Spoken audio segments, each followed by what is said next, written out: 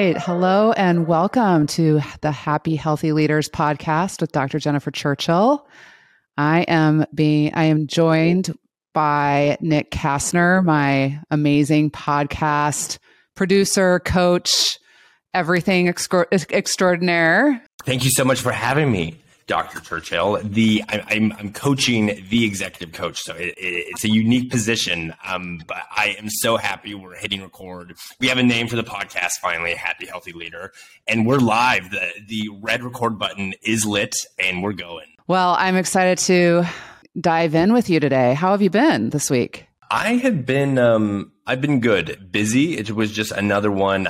So this is a side gig for me, and I work for a media podcast startup as my day job. So, very fast-paced environment. And I just had one of those weeks where things were stacked on top of one another.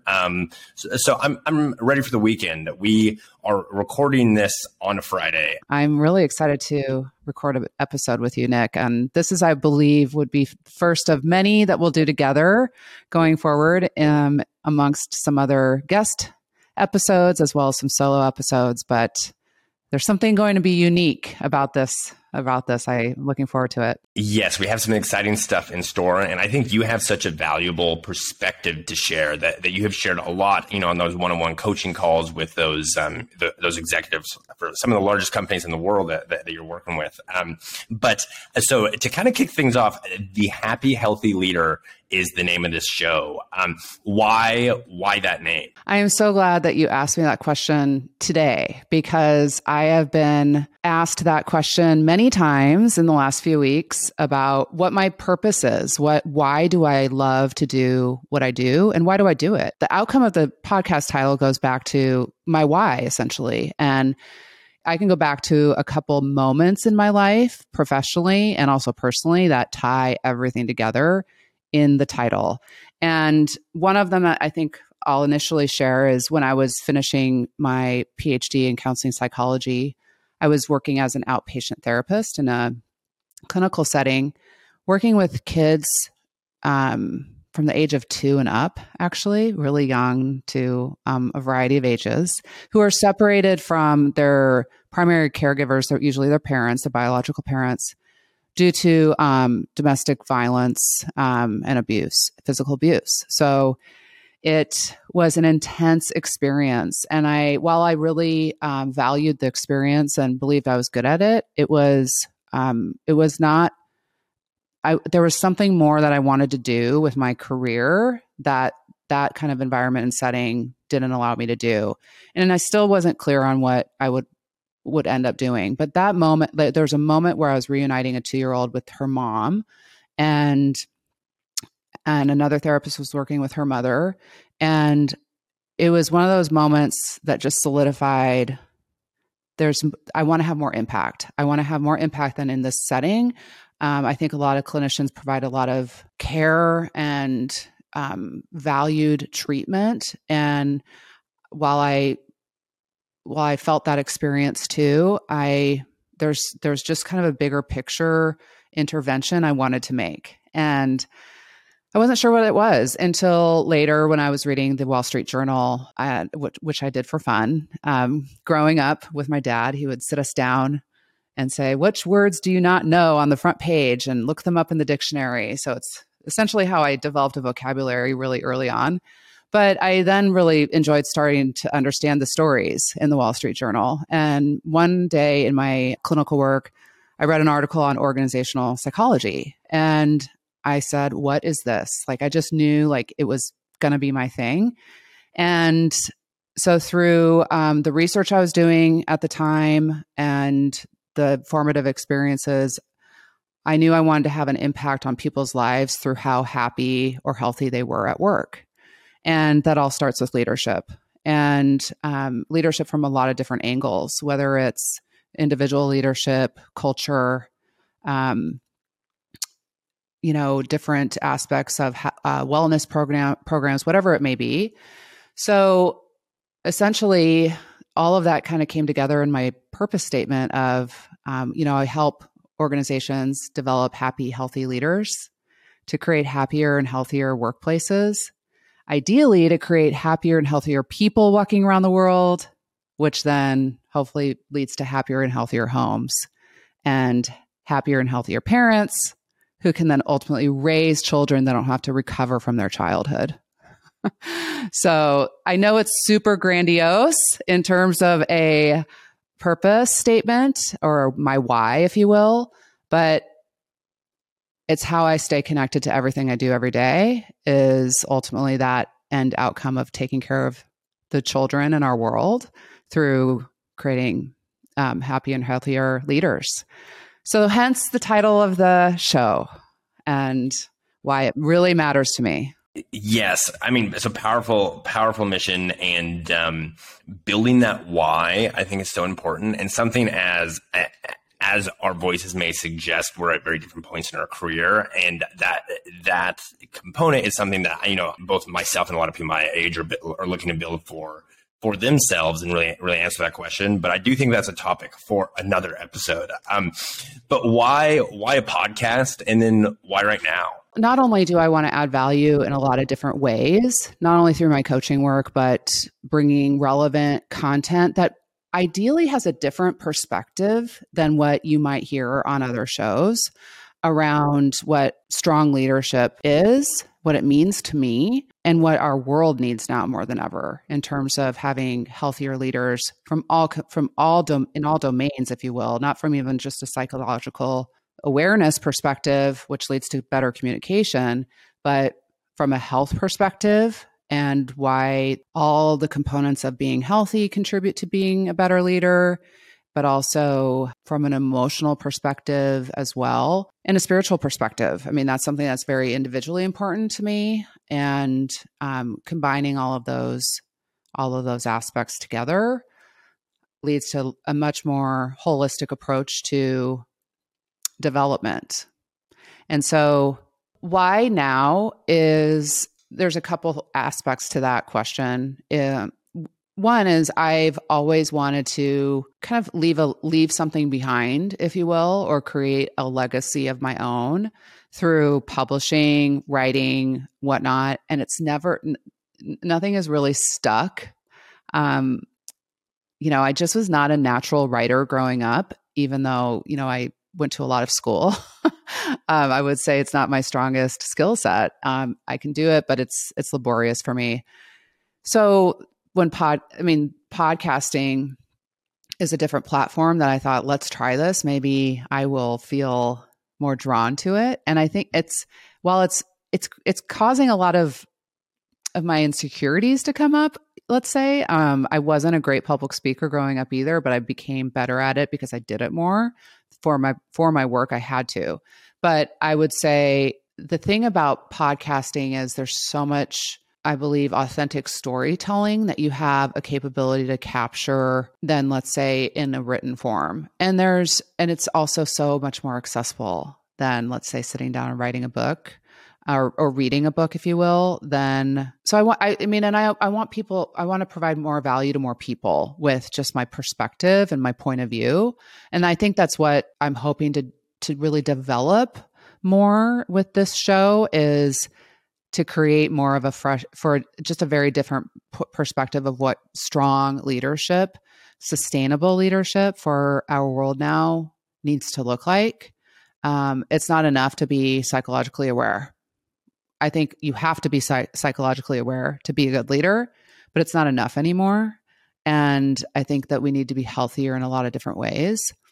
So that is why the podcast and why now? Right now, yeah, and the scalability, I am excited to ramp up and really see where this takes us. You mentioned even like psychologically aware, and your science-based approach to this is so fascinating, and I think is really going to like set us apart from the other shows like in this category. But what are some of the most underestimated leadership skills that people need to leverage more now?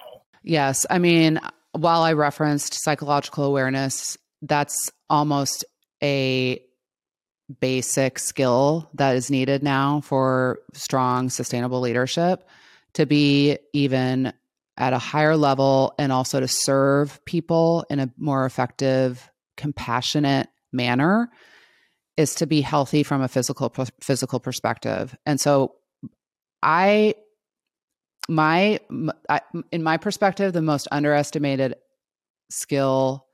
leadership skill that we have to tap into more is sleep.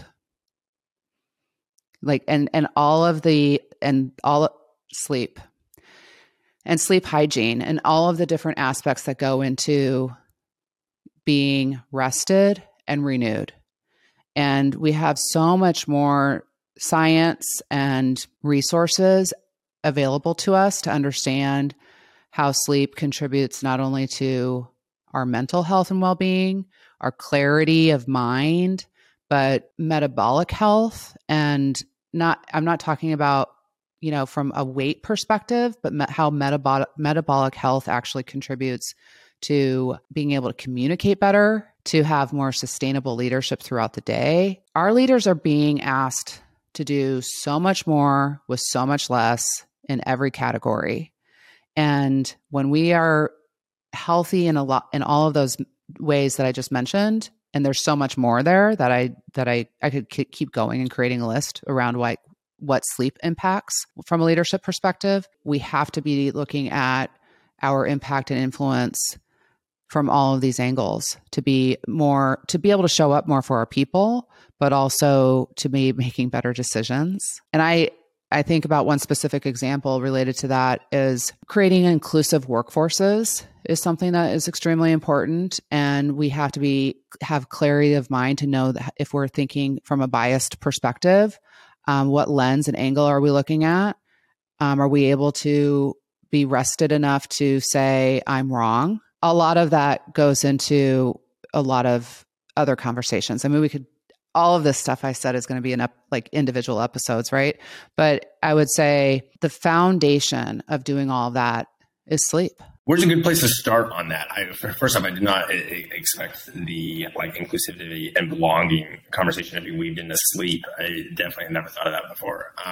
But yeah, where is the, besides getting 8 hours, the PSA of getting 8 hours, but what's the, where's a good place to start? Because I even personal, point of view, I've struggled to sleep, and I do think these high intensity, high impact leaders, it can be difficult to wind down after, being so intense throughout the day. What's a good, first chapter to write there if that is something that someone needs to focus on? Well, there's two ways I'll respond to that. One from, I'd like to give a nod to Andrew Huberman from the Huberman Lab, where our evenings, our sleep starts in the morning. Getting a good night's rest actually begins that morning. And there's a lot of different tools and these are all things that I have adopted into my own life and my own personal journey around health, which I know we'll get into on many other episodes. But your good night's rest, your ability to sleep well and deeply throughout the night begins in the morning. We can go into that a little bit more if you like. But what I want to do is give people who are listening to this right now, this clip, something to do, an actual tool that they can use, or something to try or shift. And so sleep, we have to, when I think about, making good decisions, it requires our brain energy to be at full capacity. One way you can sleep better is to manage your glucose levels more productively throughout the day. There's a lot of really great scientific tools that can help you monitor that. I use a continuous glucose monitor every now and then, not all the time, but every now and then to just check in on what spikes my glucose. And something that's interesting, we think eating sugary foods, it obviously spikes your glucose. Working out actually spikes your glucose. So managing your glucose around your workouts.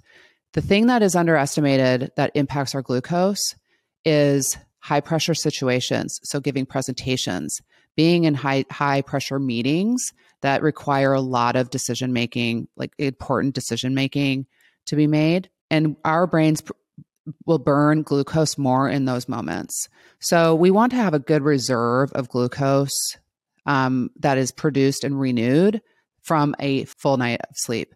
So one way to do that is actually just to not eat sugary foods before you go to bed. Because when you go to sleep, your glucose actually spikes later in the evening and it wakes you up. And like anything that might trigger your glucose spikes. So the idea of having more managed glucose levels, and that's what I mean by metabolic health. I'm not talking about weight loss. I'm not talking about managing your weight. I'm talking about managing your glucose to impact your performance in these decision-making situations. So sleep contributes to managing that more productively and efficiently than really anything else, actually. So that's why sleep is one of the most, in my opinion, the most underestimated leadership skill, because it helps us have more energy throughout the day when we're in those intense types of leadership moments that matter. Yeah, amazing. I didn't even think about the how it drains both for both exercise and working out, as well as the meetings and presentations. That is fascinating. So even like that is a very specific example, but even zooming right. and there's so much like that even warrants its own episode. Like sleep could be a freaking 3-part series down the line. But zooming out as we talk about leadership more broadly, yes, we are definitely in an interesting like moment in time that people have compared to like the 60s, and they're like, this is a historic decade we're living through. What do you think are some of the biggest challenges leaders face both this upcoming year and then in the next, say, 3 years? I think people have fatigue around this concept, or talking about it, because I am finding that many of my leaders aren't attending to the discussion as much as they were in the last 2 years. And they actually need to be, I raise the topic emphatically more and more with them even this year, because no one knows what to do yet about hybrid working. and I read an article, I can't take credit for this. I use the term hybrid working intentionally, because we're not actually doing hybrid work. I mean, hybrid work means that we're doing two things simultaneously at the same time. But what we're talking about is doing work in two different situations. So it's really like hybrid working versus, two different contexts, if you will. I want to just get people used to saying that more rather than hybrid work. It's not a thing. Working as a verb. Yeah, it's a verb. Working. And not a noun.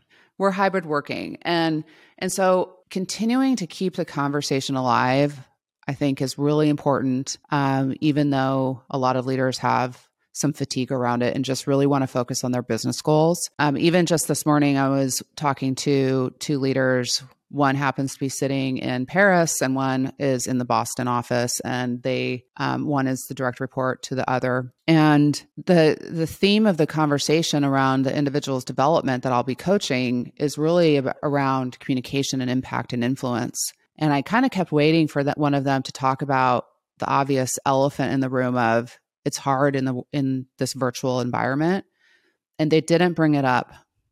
And so I raised the topic of just even in this moment now, we have to talk about that we're all sitting in 3 different places, and we're missing out on so much information from the neck down, that not only from a body language perspective, but also from an energetic perspective, to just even being able to be in the room with people. So she wants to continue to have elevated leadership presence through, better communication, impact, and influence. Just even being more explicit around what are some challenges that we face doing this virtually for the foreseeable future. And it needs to be talked about, because not only from an actual strategic perspective, but also from a relational perspective. We cannot replicate oxytocin release over a screen. And that's how we feel connected to people. That's how we understand and build trust, is through that, through that oxytocin release and connection between two people, to real physical bodies, right? So it's increasing the importance of how we use language and being more explicit around what the challenges are and not ignoring it. So that's the thing that I'm constantly going to be bringing up with my clients and not letting them ignore, because they have a whole global pool of employees that need to understand how to do it better. Not just the 2 people I'm on the coaching call with, on Zoom, but how they're doing it with the thousands of people in India, Asia, the United States, South America, and being more explicit about it. So that's, I think, still the ultimate challenge when it comes to how we work and how people lead. Yes, and I also love. I think it's a safe assumption that it's here to stay. Like we're not going to be able to wind the clock back. So both acknowledging it is the first step you mentioned, but then hopping on a plane seems like a solution. But is there a more cost effective solution than traveling to be in person? Our good friend Nick wrote an article in the Atlantic last week. Arthur Brooks. Called future on episode. Being, future episode. Yes, we'll review his book and then we'll have him on as a guest, or I'll be his guest. And swap. So he wrote an article. Yes, he wrote an article in the Atlantic on how we've become really good at being lonely. Like this tragedy, this like pandemic, this big historical event that we've lived through is the first time in history that he could identify from his anthropological and social research, is where a community didn't come together after the fact. We're still allowing ourselves to be more isolated than rather us coming back together fully. And this is even relevant to outside of work. Individuals are still a little bit more hesitant to be around people in larger social settings, et cetera. I want to bring it back. I want to bridge it back to leadership, but we also underestimate how lonely people are when we're even on Zoom with them.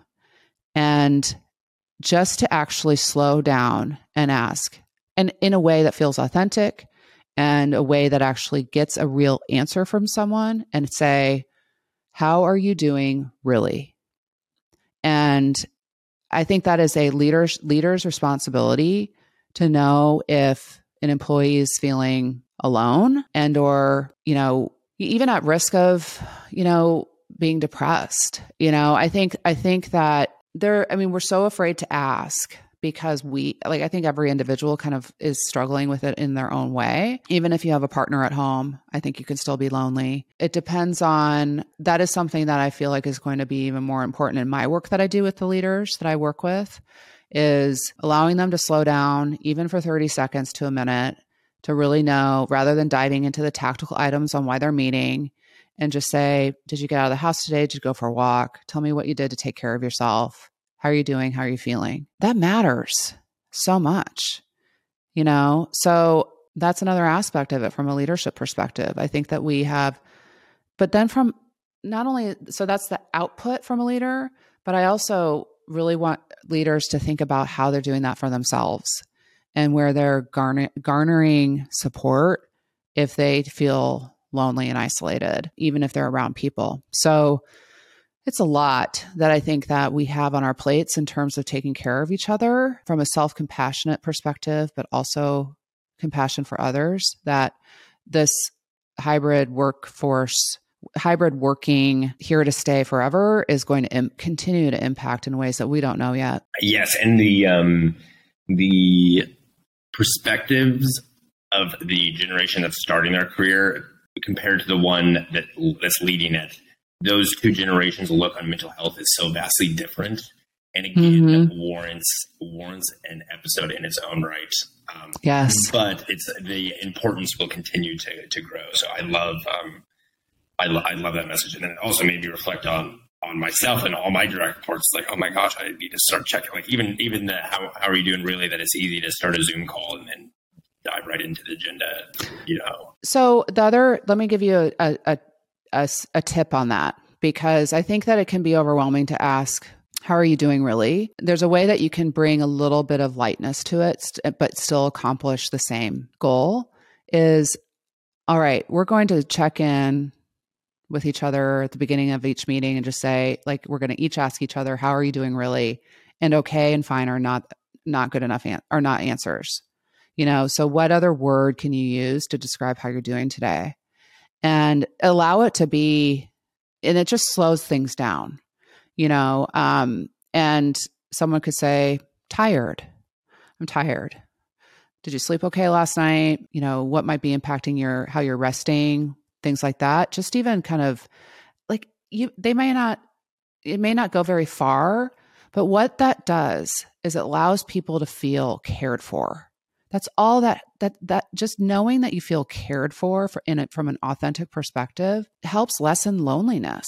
You may not help them have a new solution, but the reality is what you want people to feel more than ever is that they're cared for. That's it. You don't have to find a solution for why they're not sleeping well. And like a very basic human level, people want to love and respect others, but then feel loved and respected in return. And I think that summarizes it beautifully. So, Dr. Jennifer, as we round up the first episode of this pod, any other parting thoughts? I feel like we've laid the groundwork, set a solid stage for this feed to come. Yes, I want to just point something out that you did during our time today that highlights why I'm excited to do more of these podcast episodes with you, is that you and I are in very different places in our, let's say, professional path, if you will, from not only from like just years in working, but also from age perspective, because someone could be my age and have not worked a lot either. But right. So you're early on in your career, but also you're 20 years younger than I am. So is that right? Yes. So don't say how old you are. Okay. Well, we'll leave it a question mark. We'll be dodgy about it. But yes. Yeah. But I think it's shy of 2 decades or something, right? So that makes you very young, Nick Castner. This is one of those blooper moments that we get to cut out later, or keep it in, whatever. We're keeping it in.